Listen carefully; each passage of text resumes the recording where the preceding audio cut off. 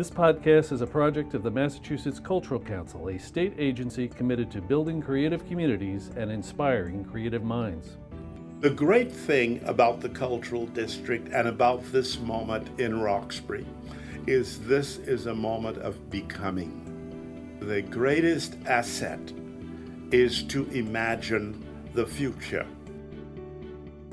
Hi, I'm Anita Walker, Executive Director of the Massachusetts Cultural Council, and welcome to Creative Minds Out Loud. Our guest today is Edmund Barry Gaither. He is Executive Director of the National Center of Afro-American Artists. Tell us about your organization. Well, the National Center of Afro-American Artists is an organization founded by Dr. Elma Lewis in 1968. I actually came to work for her as a very young man in 1969. And over the long period between then and now, I was responsible for the museum program because Miss Lewis was the artistic director of the center at large. Since her death in 2004, everything has been on my clock. We, of course, produce Black Nativity, which we've done for now 47 years, and the museum is programming all the time, every day, and still remains a big portion of my work. And a great deal of the last decade has gone into the reinvention of ourselves that we anticipate with the success of our development at Tremont Crossing, where culture and commerce connects, which will lead us to a new 31,000 square foot facility, and finally effective endowment so that we can operate and be who we think we ought to be. So we see ourselves as intimate to the future of Roxbury, but also to the city and region. So we're going to spend a little bit of time talking about the new Roxbury Cultural District, which we are so thrilled to have you among some 40 plus cultural districts here in the Commonwealth that have been certified by the Mass Cultural Council. But before I get into that, I do want to learn more about the vision for the center and sort of this intersection of art and commerce. That's an exciting ambition.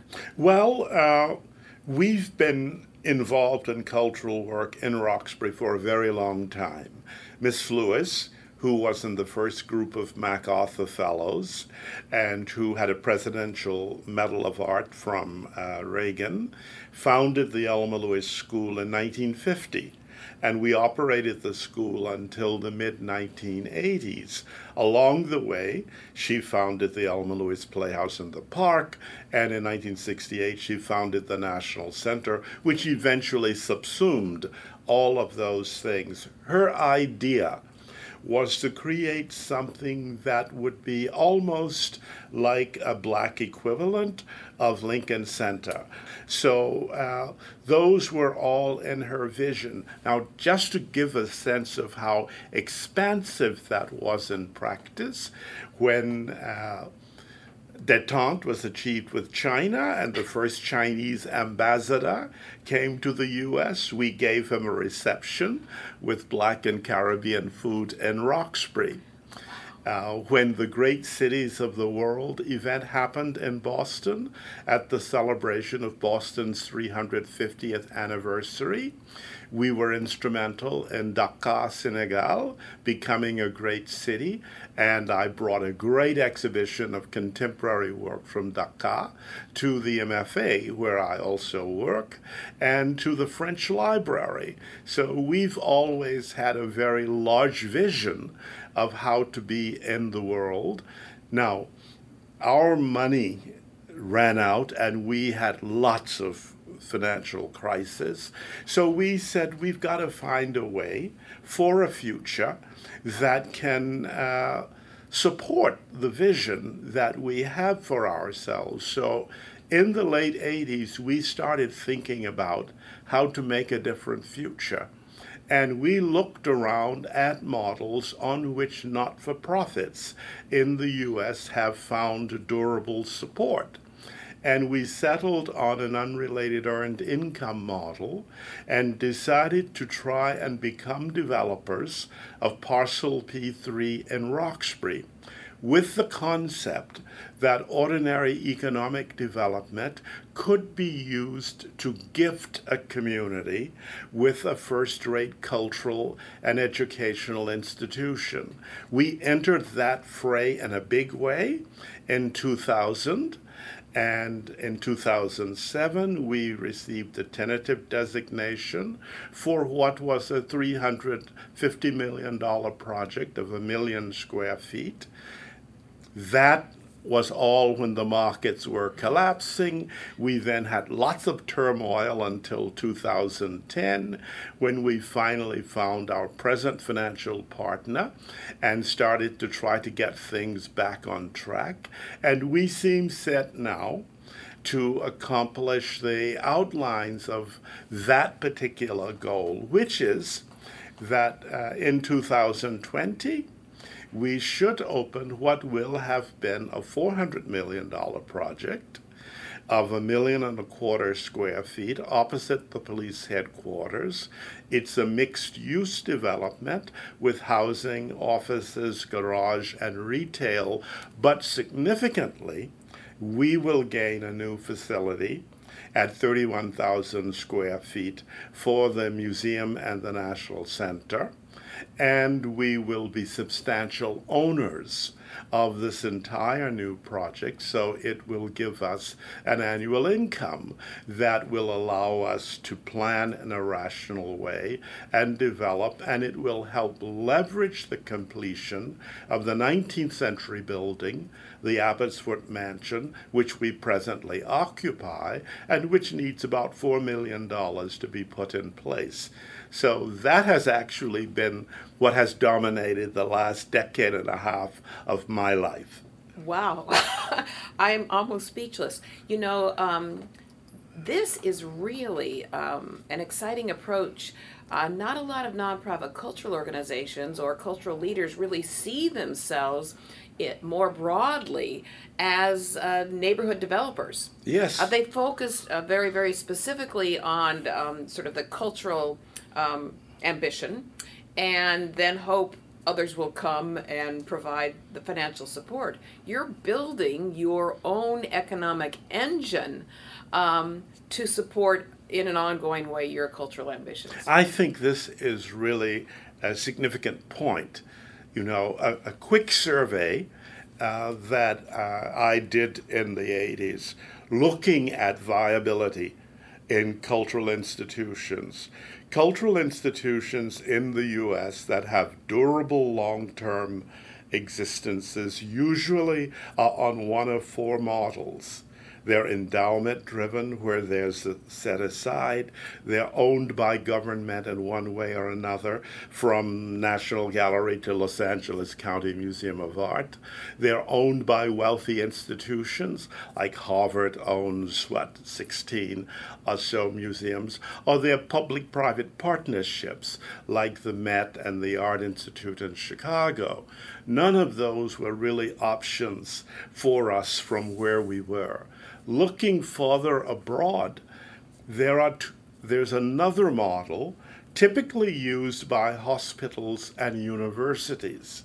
It's the unrelated earned income model, where the institution purchases property and holds it as income-producing property until maybe at some later point it needs to bite that off. But in the meantime, it's an income that supports the primary work of the organization, which has nothing to do with the tenants in that space. So we had this huge plot of land in Roxbury that had been denuded at the end of urban renewal when I-95 was going to come across Roxbury, and we thought we could be instrumental in the redevelopment of that property. And what we did was we created a not-for-profit, Elma Lewis Partners, which took on, a for-profit Elma Lewis Partners, which took on shaping this activity for us. And since it is an entity of our creation.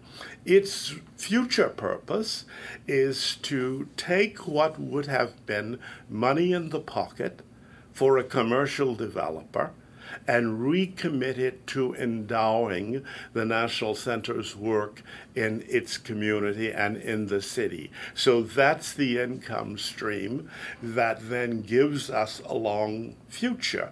And frankly, there weren't a lot of ways from a relatively impoverished community. There weren't a lot of routes to how to get to a stability that really allows you to give the service to your community and city that you want, because you don't want to give a substandard service, yet you can't deliver great service unless you can afford to create the instruments that do that. So you have to sort of see yourself in two completely different molds, both as a cultural producer and as a commercial developer. Yes, I started you out must have two sides as of an the art brain and no one else historian, does. and as an art historian, I like organizing shows. I like writing criticism. My broad cultural view fits with the National Center, which has performing, exhibiting, and hopes to return to teaching aspects. So I want to see all of those happen. But I think I should get a certificate as a developer Yes, for you this should. long-term business course that I've been in for the last decade and a half. This had to be a huge learning curve for you coming out of art history. We don't see a lot of art historians developing commercial properties. I'm not even sure I would recommend this to anybody, but it is an ordeal that I've survived. Well, you know, it's interesting you say this, and honestly, I did not know this is the story that you were going to tell. I was actually going to talk more about the cultural district, which we will in a minute. Well, this but I'm fits so importantly in the cultural district. It does, but what you're describing is indeed an approach that elsewhere in the world is a lot more common.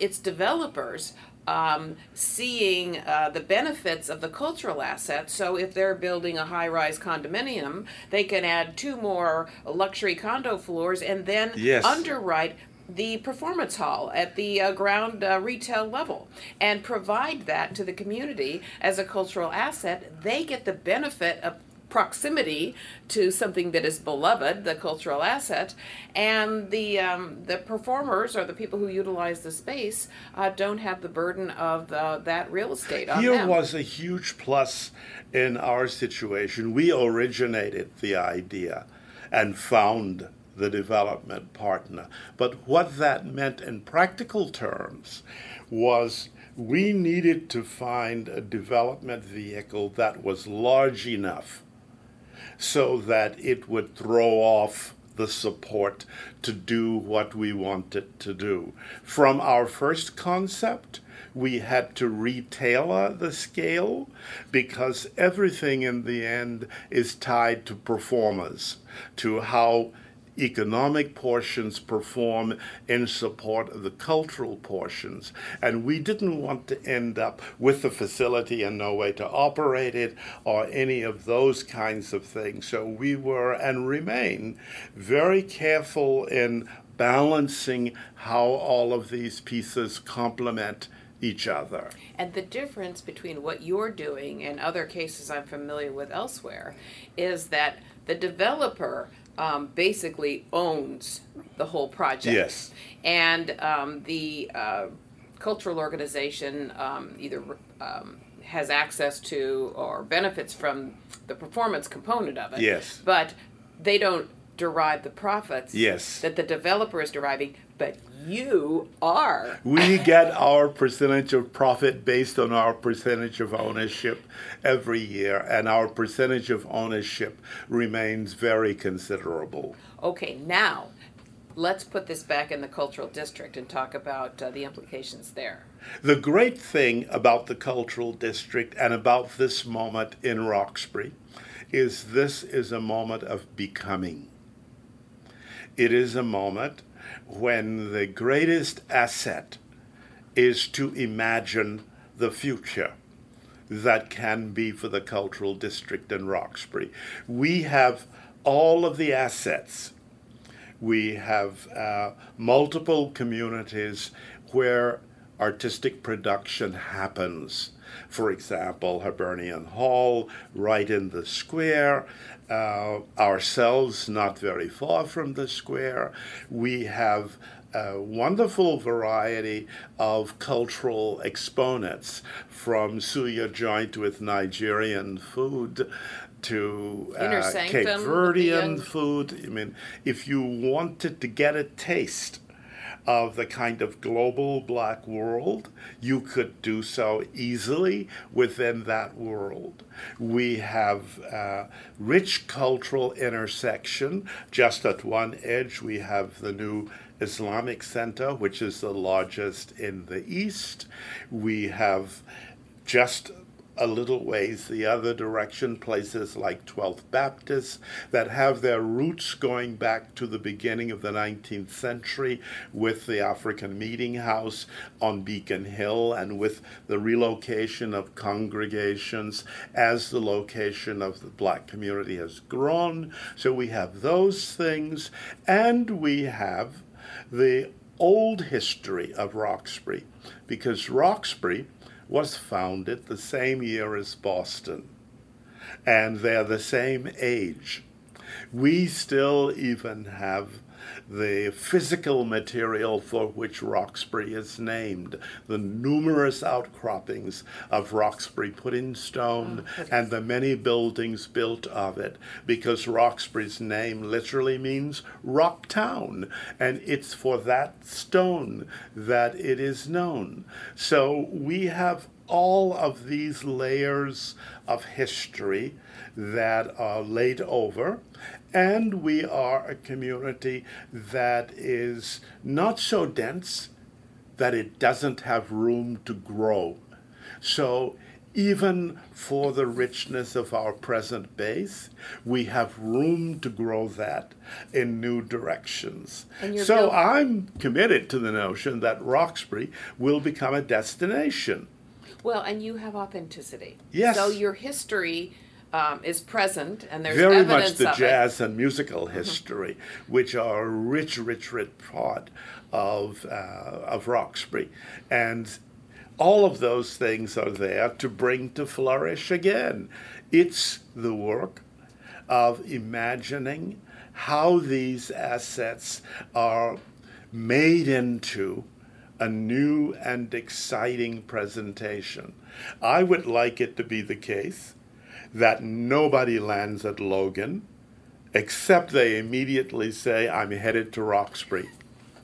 Well, Roxbury is indeed becoming. With Edmund Berry Gaither, our creative mind out loud. Thank you. Thank you very much for the opportunity.